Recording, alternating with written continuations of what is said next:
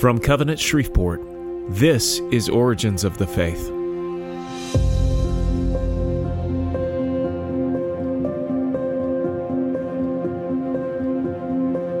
Chapter 12, Emmanuel, Christ in the Creeds.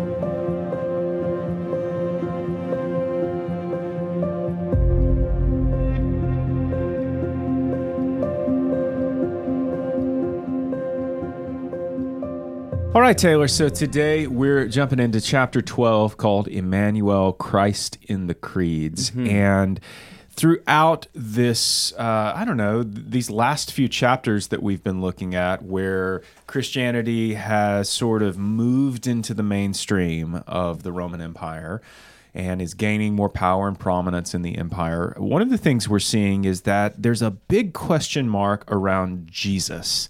And a lot of the heresies that have popped up are about Jesus and who is he and sort of what is his nature and what is his relationship to God the Father. And so one of the things the church started doing in probably the 200s was the church started formulating creeds. And one of the most famous creeds, which we talked about before in a previous chapter, is the Apostles' Creed. Right. In which we get, the Apostles' Creed is real succinct, right? It tells us a little bit about Jesus, but it doesn't go into great detail on who Jesus is or what his nature is or how is he both God and man and all of those kinds of things. And so the deeper we get into Christianity being in the mainstream, the more that these questions come to the surface and the more the church seems to devote some scholarly attention to addressing some things that are wrong or false in the teaching of some people, but also trying to find language to encapsulate who Jesus actually is and how do we talk about him and how do we think about him. Yeah, and I think it's good to remind ourselves that a big reason for these creeds in the first place was for there to be some simple just words to remember your basics of faith. Because not everybody had a Bible. In fact, nobody was just walking around with a Bible, and many church congregations and communities didn't have all of the scrolls that would eventually make up our modern Bible anyway. So this heresy that we saw popping up almost immediately and continued to pop up throughout the first few centuries could really only be combated at the local level and at the common level by the use of creeds. Well, that doesn't sound right what you're saying about Jesus, because as a global church, we believe X, Y, and Z about Jesus. Yeah, and one of the things that Shelley brings up very quickly in the chapter is that one of the words that people come to use for Christ is this sort of compound word, God-man. Right.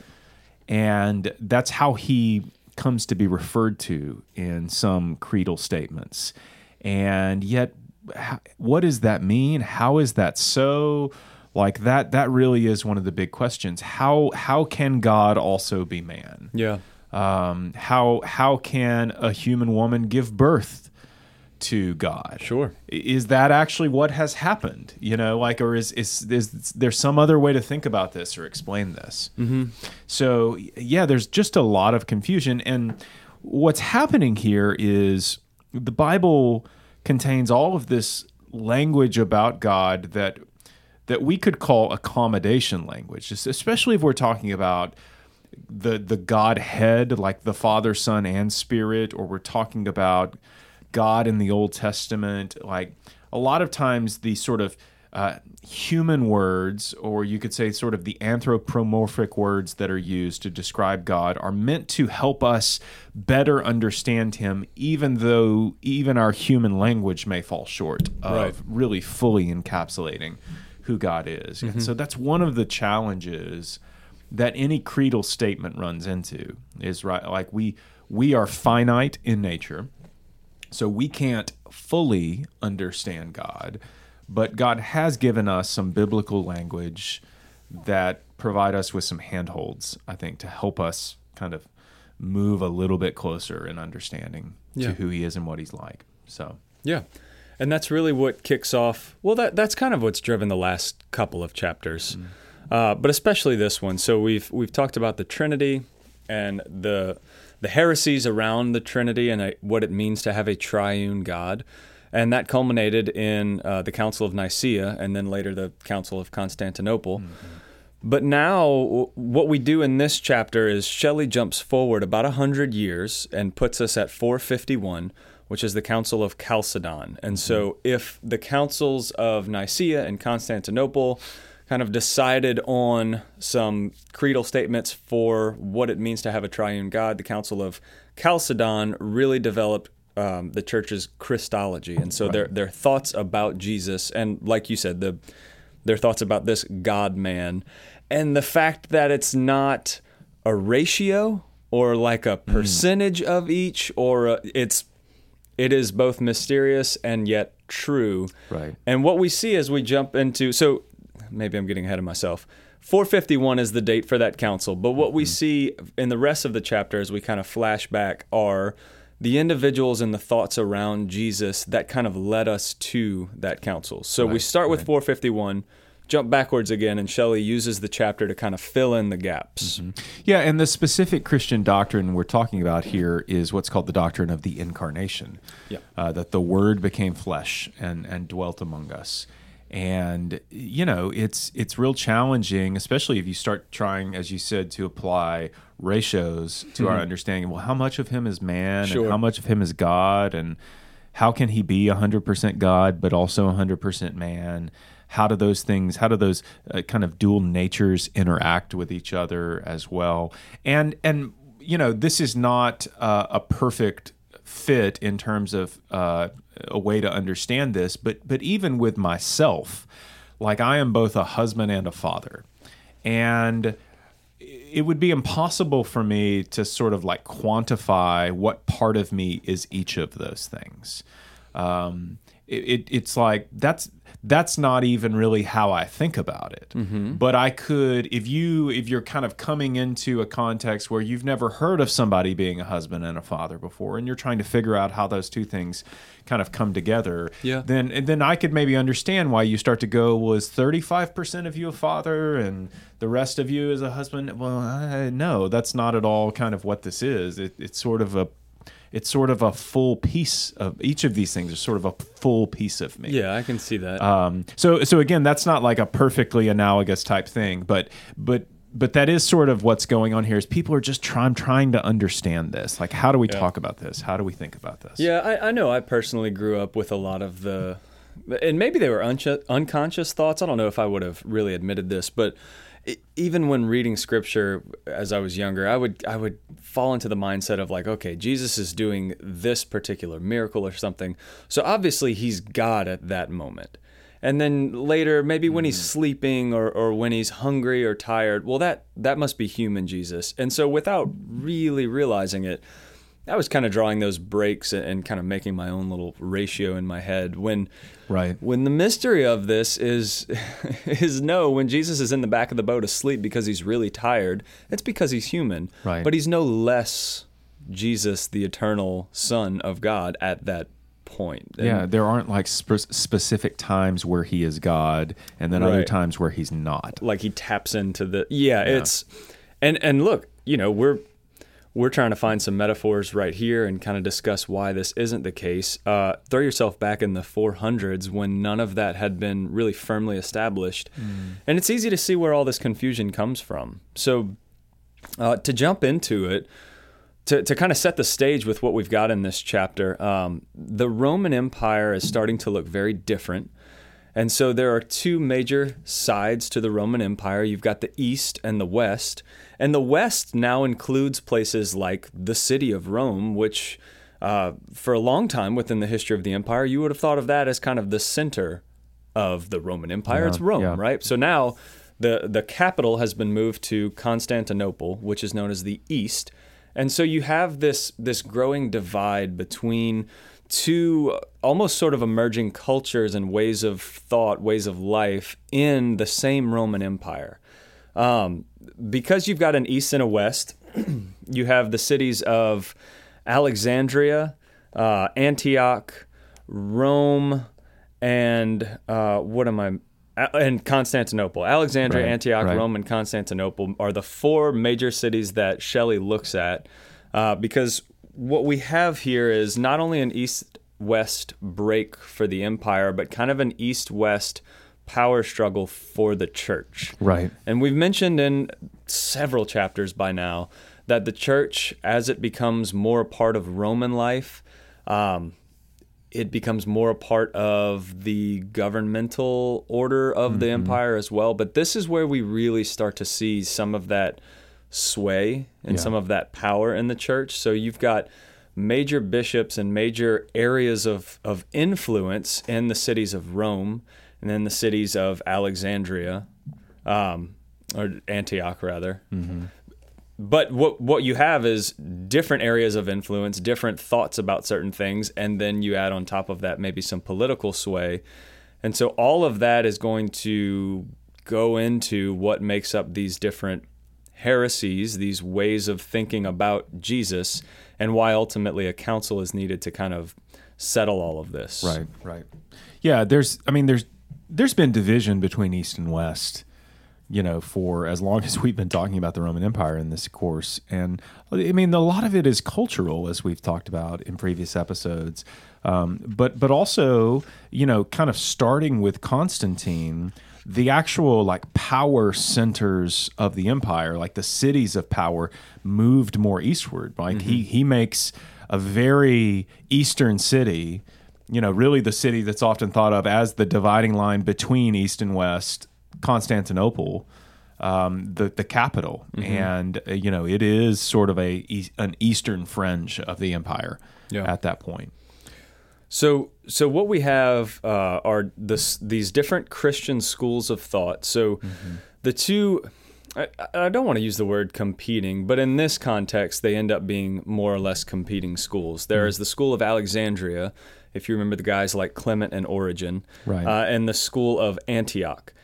And the reason that these schools are set as being a little bit different in their thinking is because their thinking about Jesus is what comes to kind of spur off these folks who end up being, decried as heretical. So in the Christian school of Alexandria, there was, Shelley says, a tendency to think of Jesus as more God than man, stressing his divine nature with the danger of diminishing his humanity. And so Alexandria was maybe God over man in their thought, whereas in Antioch, the tendency was to think of the full humanity of Jesus, finding his perfect virtue and human will as the thing which made him victorious over sin. But as we know, this is kind of the opposite. So this puts Jesus' divinity in danger. So you've got Alexandria, divine over human, Antioch, human over divine. And this wouldn't especially matter if you didn't have piled on top of all this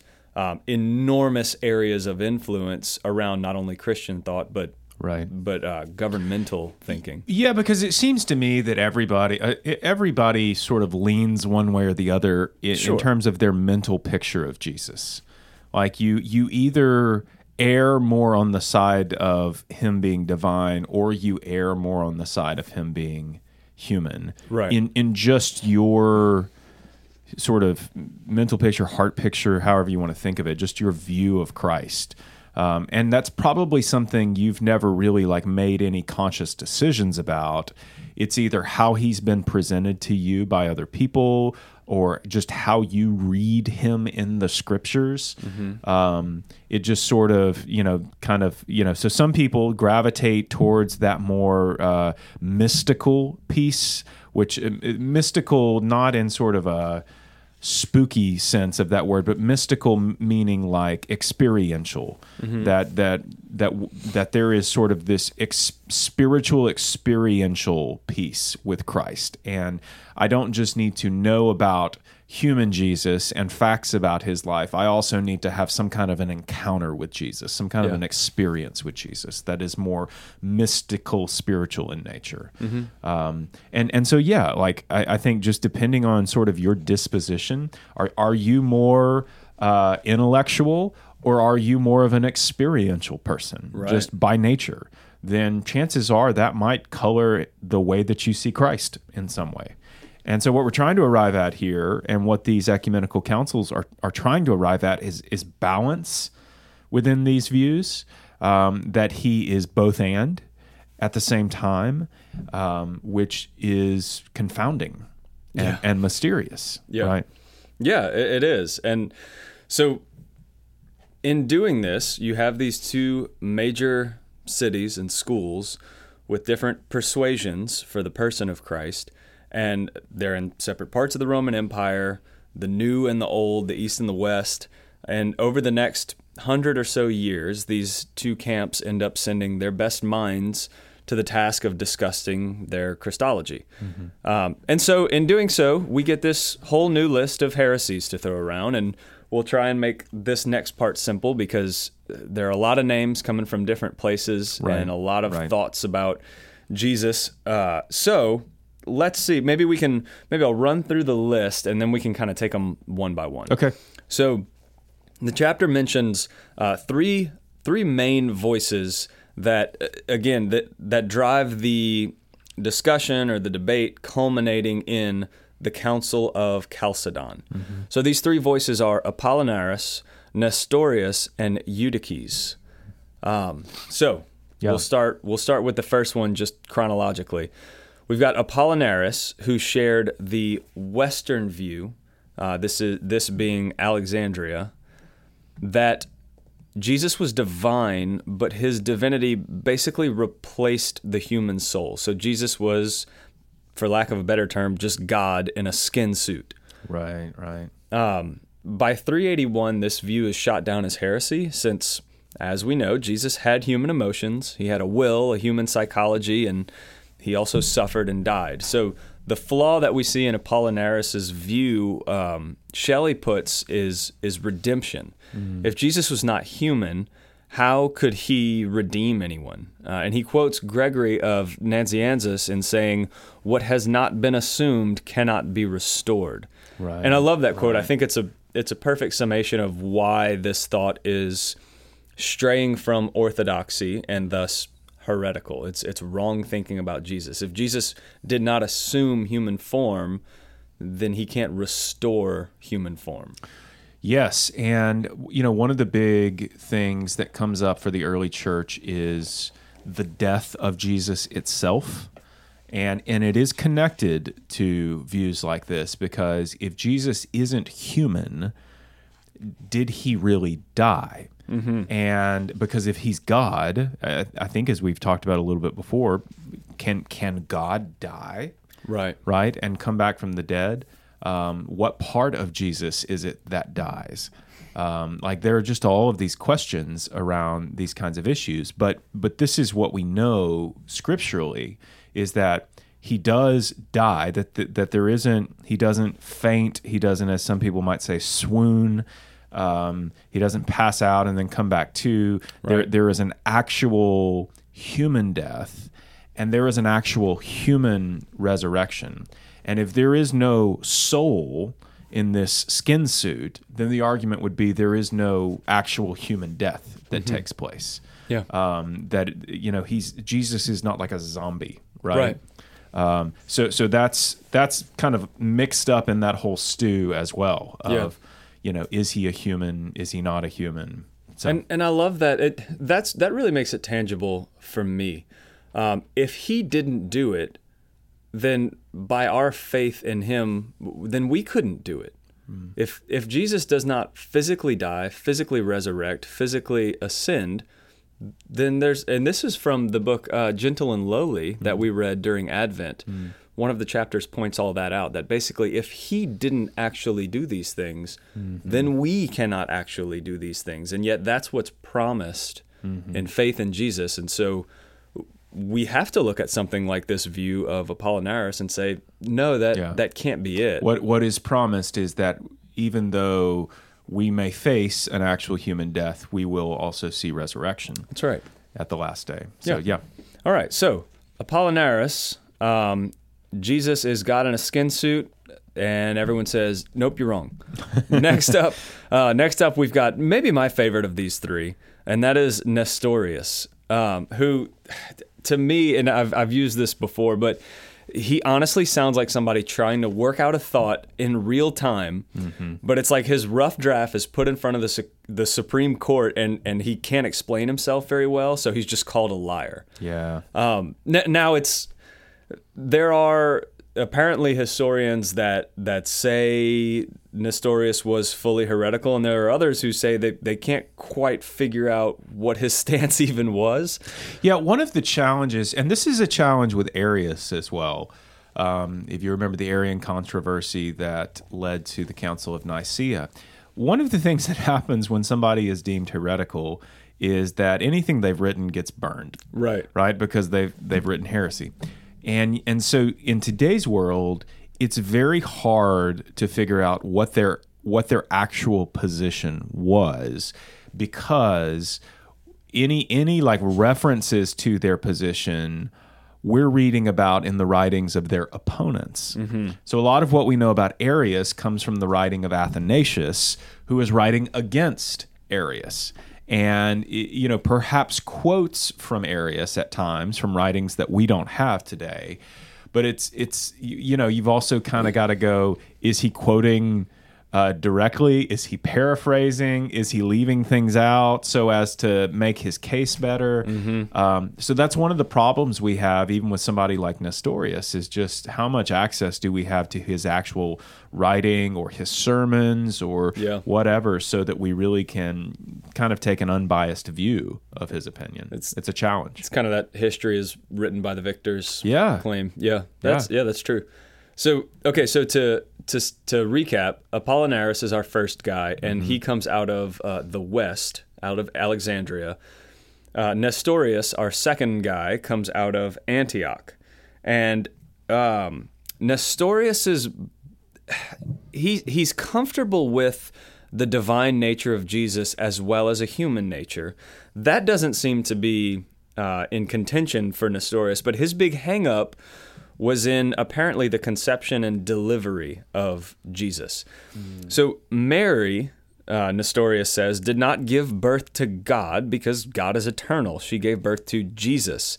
And so Nestorius is trying to draw some difference, some break between Jesus the man and Jesus the God.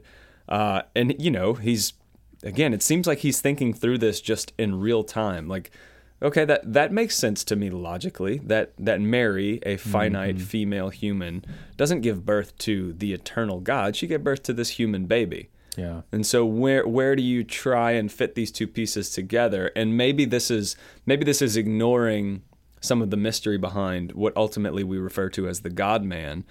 But yes, and I think to your point, you know, he takes issue with this word Theotokos, this Greek word that means God-bearer.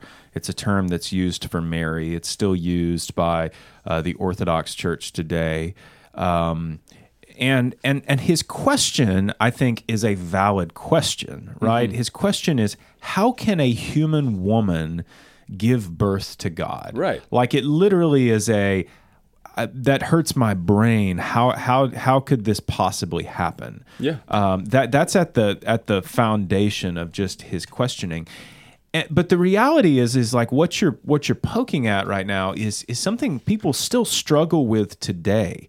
Like, there are people out there even today who hold beliefs such as, when Jesus was born, he was just human Jesus. He was just a baby. And so then the question is, well, when does he become human and God? Or when does God Jesus become part of the equation? And you've got people out there who would say, well, for the first 30 years of his life, he's human Jesus. Just this carpenter. That's right. And then he gets baptized by John the Baptist. And then, boom, something happens at his baptism. And that's the point where he becomes God Jesus as well. Right. And some would say, and at that point, human Jesus really takes the back seat. And it's primarily God Jesus who moves forward from there. So there's all kinds of there's all kinds of math going on in people's heads, like in trying to figure this out. And so what Nestorius is pushing back against is, I think, just some of this kind of mysterious language that becomes the doctrine of the church. Yeah. But yet at the end of the day, it's really difficult for us to understand, how does a human woman give birth to God? How can God be born? To be, so those are not questions that we can easily answer, and yet they are the position of the church, that this is what happened. That's and I would say the position of Scripture, that this is what happened. So it does. Shelley does mention that apparently Nestorius is quoted from an autobiography that maybe, I don't know if we still have, but that he did not oppose. And Shelley notes that he insisted that he did not oppose the use of the term God bearer. Yeah. Not because he denied the Godhead of Christ, but to emphasize that he was born as a genuine human being with body and soul. So yeah, this gets back to our where do we place the math? Where do we put this breakover point from human to divine? So in any case, Nestorius also, and this didn't help him, also had a very rough time on the political stage for just a host of other reasons. But his Christology was never accepted. And so he was written down as a heretic and lumped in this group of folks who were trying to work this problem out in the 400s. Yeah, and he may have been a legit heretic as well. Sure. Even though I think we feel a little bit of empathy for him. He also amassed a great number of followers as well, who sort of perpetuated Nestorian Christianity. Even after he was long gone, and Shelley mentions that the Nestorian Church even exists today. This reminds me of a great book I read several years ago that deals with some of these sort of pseudo-Christian sects that come out of this period of time. And it's a book by the historian Philip Jenkins called The Lost History of Christianity, because you do have some of these teachers like Nestorius who were deemed to be heretical, but who had a large number of followers who agreed with them and ultimately break off and become these sect groups, some of which still exist to this day. So there's kind of a whole sort of fascinating history of those groups, even though they were not necessarily Trinitarian Christians, who still try to live life and faith together in some way, shape, or form. So if you're interested in history, and in particular religious history, that's a really interesting thing to get into. Nice. So we've got just a few minutes left. Okay. So walk us through the last of these three heretics, Eutyches. Eutyches. So he is similar to our guy Apollinaris by saying Jesus' divinity so swallowed up his human nature that whatever human bit of Jesus was left was like a drop of honey in the sea. And that's a quote from Eutyches. So in this view, Jesus' humanity is more of an afterthought. And so right back, we're right back to losing the entire doctrine of redemption, because this doesn't make Jesus human. It just gives him skin like you and me. And so the end result after these and probably several other views that were brought up during this time period, the end result after this barrage of heresy is the Council of Chalcedon. So we circle back to where we began this chapter, and Shelley sums this all up. Actually, this chapter and our previous chapter summed up with a quote, and the quote is, "Against Arius, the church affirmed that Jesus was truly God, and against Apollinaris that he was truly man. Against Eutyches, it confessed that Jesus' deity and humanity were not changed into something else, and against Nestorius that Jesus was not divided, but was one person." So that's more or less summing up everything that went down between 325 up to about 451, and I think I mentioned this the first time we attempted recording this, but I would love to get some heretic baseball cards made so we could keep all these guys in order with just their stats and their heresy and their place of origin, their years in ministry. That's my Kickstarter. That's you guys funny. be looking for it. One thing I will post is there is obviously now we have the Nicene Creed that has come out of the councils of Nicaea and Constantinople. There is also a creed that comes out of Chalcedon as well, and the Chalcedonian Creed is primarily trying to get at this this doctrine of the incarnation that we've been talking about today. So I'm going to post a link to that just in the show notes so you guys can check it out. It is a little bit shorter than the Nicene Creed. So anyway, let's stop there for today. Cool. We've only got just a few chapters left here in our study of the first 500 years of church history, and looking forward to getting into the next chapter with you, Taylor. See y'all. All right, bye-bye. Bye.